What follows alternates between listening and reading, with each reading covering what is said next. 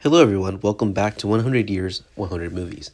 Today, we're jumping back to the 1930s. We're talking about the year 1935. Now, as I mentioned before, the 30s for me in particular is a time period of horror movies, of musicals, and of gangster movies.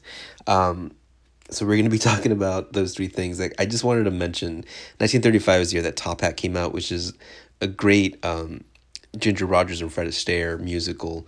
Definitely worth checking out. We also had Gold Diggers of 1935 because Gold Diggers is just an interesting title for movies that they kept using, I guess.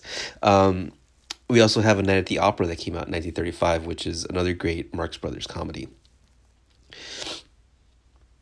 But the movie that we're going to be focusing on today is the James Cagney vehicle G-Men. Now, James Cagney he's mostly known for playing gangsters. G-Men kind of puts it on his head, wherein he basically gets to play the same character that he's played in gangster movies. However, in this case, he's an FBI agent, a G-Man. So you get to see James Cagney do all the stuff that you would regularly see James Cagney do, but you get to cheer for him for once instead of like wanting to see him die because he's on the right side of the law. But even though he's on the right side of the law, being a G-Man, he still has a connection to the mob. Because that's how he was able to kind of get his start, right? This movie is just really fun. Like I mentioned, I think the appeal really is to be able to see just James Cagney in a role where you can actually cheer for him because of the stuff that he's doing. It's as a cop and not as a gangster, even though he still basically acts like a gangster.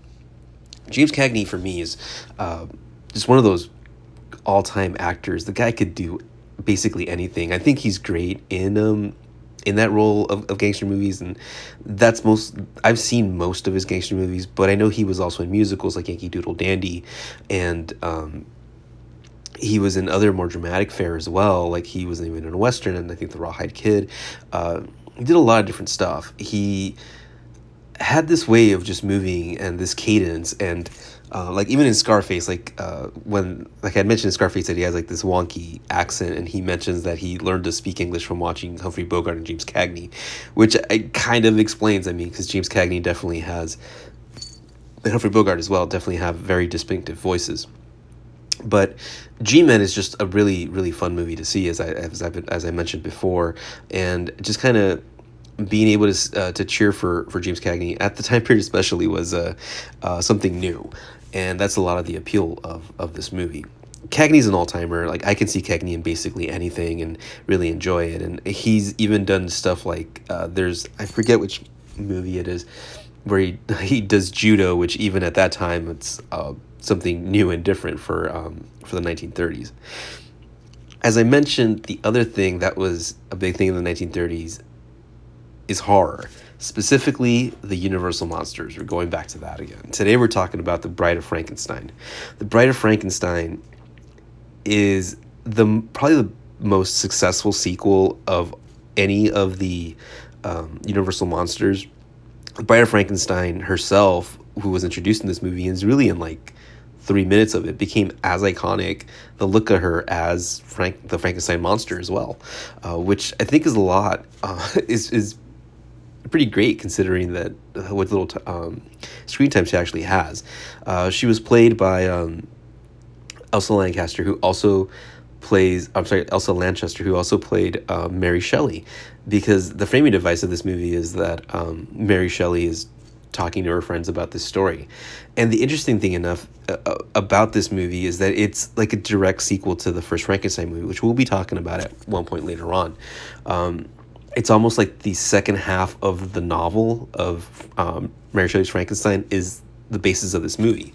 They add some extra things to kind of, make it the length, but this is just a really, really fun movie. And just seeing Boris Karloff come back with in that iconic makeup, a little different. And that's one of the really, like, interesting things about the Frankenstein franchise amongst the Universal monsters.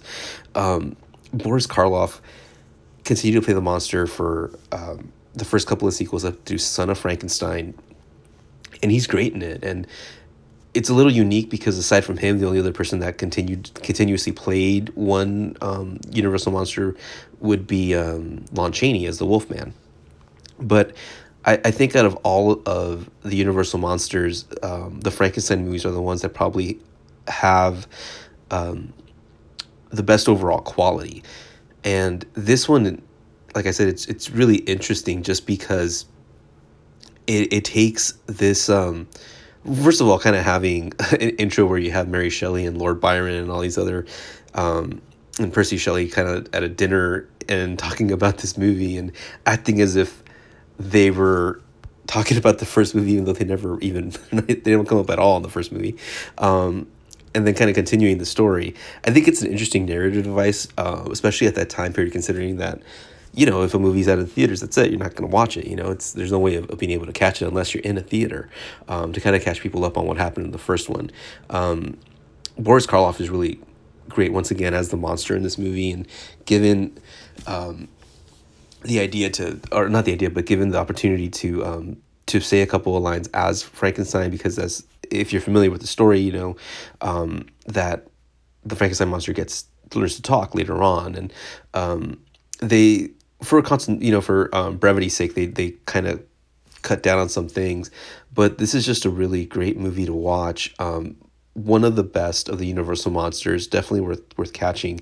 It would be a great double feature watching it after the first Frankenstein. Thank you for listening and have a good day.